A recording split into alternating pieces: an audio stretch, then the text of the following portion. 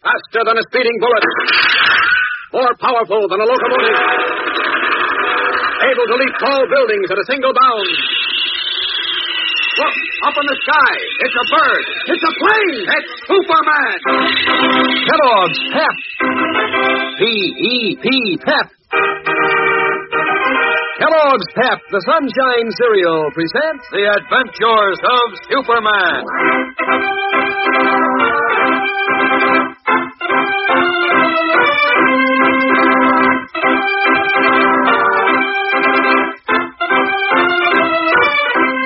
Today, Clark Kent learns from Herbert Calkins of a world-shaking plot against peace. And as both realize that the mysterious Philippe is their only clue, a terrific explosion is thrown at their very feet.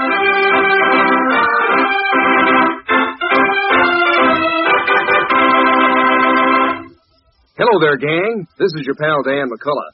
Say, that news is spreading like wildfire. It was only a week ago that I began telling you about the wonderful new Pep collection. And already girls are telling their friends all about the nifty charm bracelet and charms that Kellogg's Pep is offering. And the fellows are all sending for the swell keychains and lucky pieces. So how about you? You want to get in on that fun, don't you? Well, then, get a pencil and paper, and I'll tell you all about it. Now, first, I'll give the girls all the dope, and I'll get back to you fellas in just a few minutes. Now, girls, to get your beautiful silver-like charm bracelet, send $1 and 1 Pep box stop to Superman, Department 1R, Battle Creek, Michigan. That's $1 and 1 Pep box stop just for the bracelet, and the charms are extra. Now, there are 12 of them, all bright and shiny small-scale models of binoculars, a skate, a trolley, a cuckoo clock, a violin, and a telephone, among others. I can't describe them all, but when you receive your first order, you'll get a printed slip with it, and on it, you'll find the names and the pictures of the 12 charms. And when you see what you're getting, boy, I bet you won't want to stop ordering until your collection is complete. Now, here's how to get started on your charm collection. For each of the charms, you send 1 box stop from Pep, the Sunshine Cereal, and $1, plus the names of the charms you want, to Superman, Department 1R, Battle Creek, Michigan. That's $1 and 1 Pep box stop for each of the charms, and $1 and 1 Pep box stop for the charm bracelet, and mail to Superman, Department 1R, Battle Creek, Michigan. Print your name and address plainly on your orders. Now, fellas, you stick around because I'm going to get to you in just a few minutes. And now, the Adventures of Superman. As you remember, Bucky Taylor, 13-year-old orphan son of a former Daily Planet foreign correspondent, mysteriously disappeared from a ship bound from England to America. Clark Kent searched the boy's cabin, and in the roller of an old typewriter found a slip of paper on which was written Philippe, 25 Rue Frontenac. As Superman, he streaked to France, and finally, in the city of Le Havre, he located a rooming house in which a man named Philippe lived. But when Kent and the elderly rooming house proprietor entered Philippe's attic room, they found an unconscious man, bound and gagged, lying on the floor. Dorio, the rooming house proprietor, gasped. Mon Dieu, this is not Philippe. No, this is Herbert Calkins of Scotland Yard. In astonishment, Kent stared down at Herbert Calkins, the famous Scotland Yard detective, who once had almost succeeded in revealing his identity as Superman. And as we continue now, Kent has placed the stocky middle-aged detective on a couch, and freeing him of a gag and bonds, has succeeded in reviving him. Listen. Now, take it easy, Mr. Calkins. Everything's under control. Water, Dorio. Oui. Quickly, please. Here it is, monsieur. Thanks. Drink this, Calkins. No, easy, easy. I cannot comprehend, Monsieur Kent. How came this man, who you say is a great English detective, to be here? You got me, but we ought to know the answers in a moment. Hey, you better now, Calkins? Yes, Kent. By Jove, Clark Kent. Right. What are you doing here? What are you doing here? I asked you first. Well, I came here to find a man named Philippe, and I... You did? So did I. You both seek the same man. But where is Philippe? That's what I want to know. Just let me... No, wait a minute. Don't get up yet, Calkins. Better rest a moment. I'm all right now, Kent. The blighter rapped me on the head with a belly blackjack or something. Who did? Philippe? Oh, no, old chap. Someone else. But more of that later. Let's see about Philippe. Where is he? What happened to him? I do not know. No, do I. I came up here to find him and found you. I must say I was certainly played for a sucker, as you Americans say. What? You should say you were. Hey, hold on. You. Who are you? I am Dorio, monsieur. The proprietor of this rooming house. Well, look here, Dorio. What do you know about Philippe Dulac's disappearance? I know nothing. Oh, come now, my man. I swear it, monsieur. I brought up this gentleman, Monsieur Kent, to call on Philippe Dulac. That's right. Now, listen, Mr. Calkins. Wait, Kent. Tell me, Dorio. So far as you know, was Philippe here when I came up? That was, let's see, a little after 3 o'clock? I do not know, monsieur. I was then at the market. See here. Will you be good enough to wait downstairs, my man? I want to speak to Mr. Kent privately. Oui, monsieur. I will be downstairs. Good. Close the door after you, please. That's a good chap. Oui. Now, Kent. Wait a minute, Mr. Calkins. Before we do any talking, we'd better contact the Le Havre police. Not yet, old boy. This is not a job for the police. Well, of course it is. Somebody, not Philippe, you say, knocked you out. Yes, yes. Well, the same person might have done something to Philippe and taken him away. I've got to find him. Right, old boy, quite. And I must find him, too. Well... But believe me when I say we can't call in the French police yet. Why? What do you mean? Tell me first why you came all the way from America to find this man, Philippe. Well, all right. I'm looking for a boy named Bucky Taylor who boarded the liner Nautilus in England but disappeared the first day out. Disappeared? You mean overboard? No, I don't think so. I think he was lured from the ship or forcibly taken from it before it sailed. I see. Now, what has all this to do with Philippe? I'm coming to that. Bucky's cabin had been thoroughly searched, whipped apart. But I found a slip of paper hidden in the roller of an old typewriter which had belonged to Bucky's father. And Philippe's name was written on it, together with the address 25 Rue Frontenac. Right, Joe. You say you found this slip of paper in the boy's father's typewriter? That's right. You see, Hobie Taylor was a crack foreign correspondent for the Daily Planet who was murdered by the Nazi Gestapo in Sweden just before the war ended. Yes? And get this, Calkins. Just before Hobie was killed, he told my editor, Perry White, on the transatlantic telephone, that he had hold of a sensational story that would affect the future of the entire world after the war. I see. And here's the payoff. From something Hobie said, Mr. White is sure that Hobie's son, Bucky, knows something about that story. Really? He does? Yes. I think his knowledge of that story, whatever it is the reason for Bucky's disappearance. You know, Kent, it must be the same story I'm after. You? You're after Hobie's... Yes. Now, look, Kent. What? This is in strictest confidence, you understand? You can trust me. I know I can, so listen. We at Scotland Yard have reason to believe that a gigantic plot is in progress against the World Peace Organization. What? By whom? We have very little information, and I'm not at liberty to tell you what we do have, except this. We are quite certain that a person known only as the Man Without a Face is behind it. A man without a face? What are you talking about? A man without a face is the most dangerous man in the world. We don't know who he is or where he is. We only know that he has a tremendous amount of money and influence, and that he's on the wrong side of the law. You say this unknown character is behind a plot against the World Peace Organization? Yes, that much we're certain of. And as I say, now I think your chap, Hobie Taylor, had this same story with full details and was killed to keep him from revealing it. Why do you say that? Because the trail I'm following led to this man, Philippe, too. Oh? But you understand this, Kent. Philippe is on our side. Well, that's fine. Now, just who is he? That I am not at liberty to reveal. Take my word for it, he's on our side. I had an appointment to see him here today at 3 o'clock. But when you got here, somebody knocked you out. Right, just as I entered the room. Why, I didn't even get a look at the blighter. First time anything like this has ever happened to me, by Jove. Well, never mind that now. It seems our immediate job is to find Philippe. Right, old boy.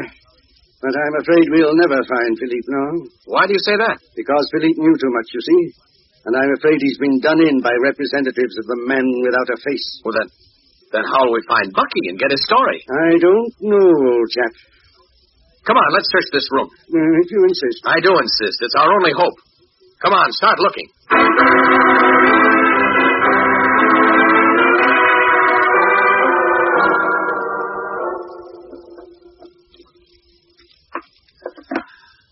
Well, that's that, Mr. Calkins. There's nothing in this room to give us a lead. As I was sure there wouldn't be, Kent, old man. Well, then where do we go from here? That's a bit of a poser, old chap. But we can't just give up. I won't give up. There's too much at stake. I quite agree. Wait a minute. I just thought of something. Yes, well, what's that? Philippe must have known he was mixed up in a dangerous business. Of course he did. And that he himself was in danger. So it seems to me he would have left something behind, some clue, just in case anything happened to him. But we've just searched this room from stem to stern, old boy, and we've turned up exactly nothing. So he didn't leave anything in this room. But he might have left it someplace else. Say, maybe Doriot would know. Doriot? Oh, the proprietor of this pension? Yes, he's downstairs. Come on, let's ask him.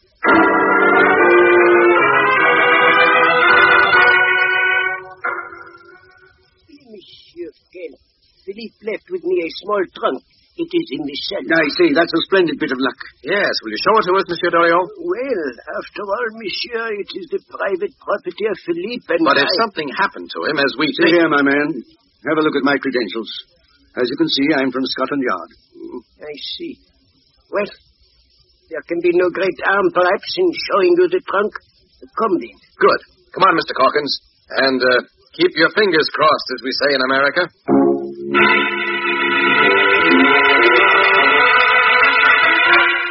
Led by the elderly rooming house proprietor, Clark Kent and Herbert Calkins descend a narrow flight of steps to a dark, damp cellar. Will they find in Philippe's trunk a clue to the missing Bucky and to the mysterious story for which his father died? We'll be back in a moment for the startling climax of today's episode. So stand by. Well, fellas, here's where I tell you all about the swell new collection you can start, thanks to Kellogg's Pep, the Sunshine cereal. It's a super-duper keychain, a big silver-like He-Man chain that you'll be proud to wear. And there are nifty lucky pieces you can attach to it, 12 of them, and you'll want them all, so get started right away. Now, get a pencil and paper so that you don't miss any of it. First off, you want the keychain, and for the keychain only, send one box stop from Super Delicious Pep and 15 cents, that's a dime and a nickel, to Superman, Department 1R, Battle Creek, Michigan. That's for the keychain only. But, of course, you'll want the lucky pieces to go with it. And there are 12 shiny, small-scale models of a locomotive, a Scotty dog, a football, a skull and crossbones, binoculars, and a telephone, among others. Now, when you receive your first order, look in the package, and you'll find a printed slip with the names and pictures of all the 12 lucky pieces on it. And when you see them, bet you'll want to keep ordering until your collection is complete. Now, for each of the lucky pieces, send one Pep box stop and one dime, plus the names of the lucky pieces you want, to Superman, Department 1R, Battle Creek, Michigan. That's one dime and one Pep box stop for each of the lucky pieces, and for the keychain, 15 cents, that's a dime and a nickel, and one Pep box stop. But be sure to print your name and address clearly on your order. And remember that address now. It's Superman, Department 1R, Battle Creek, Michigan. As we continue now, we find Clark Kent and Herbert Calkins in the damp, earthen-floored cellar of Monsieur Doriot's rooming house, where they are standing before a small, battered trunk. With them is Monsieur Doriot, who, holding aloft a lighted candle, says, This is the trunk of Philippe Dulac, monsieur. The one he have asked me to keep safe for him. It'll be safe enough with us, my man. We just want to go through it. See if you can open it, Kent. Right. There we are. Empty, by Jove. Oui, it is empty. Not quite, Mr. Calkins. How can you say that, old chap? It's obviously as empty as Mother Hubbard's cupboard. You're wrong. What's that? Eh? Sounded like a window going up. Yes. Calkins! Doriot! Look out!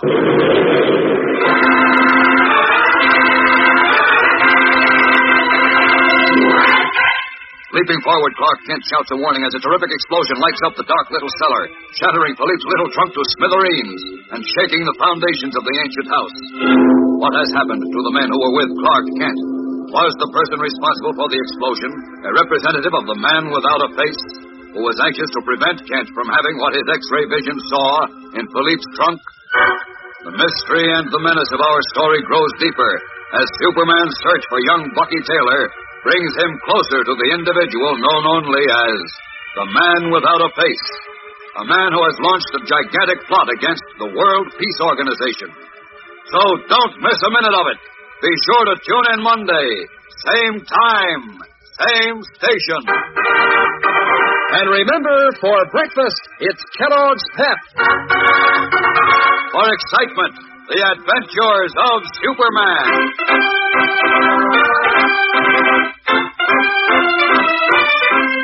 Superman is a copyrighted feature appearing in Superman DC comic magazines and is brought to you Monday through Friday at the same time by Kellogg's Pep, the Sunshine cereal.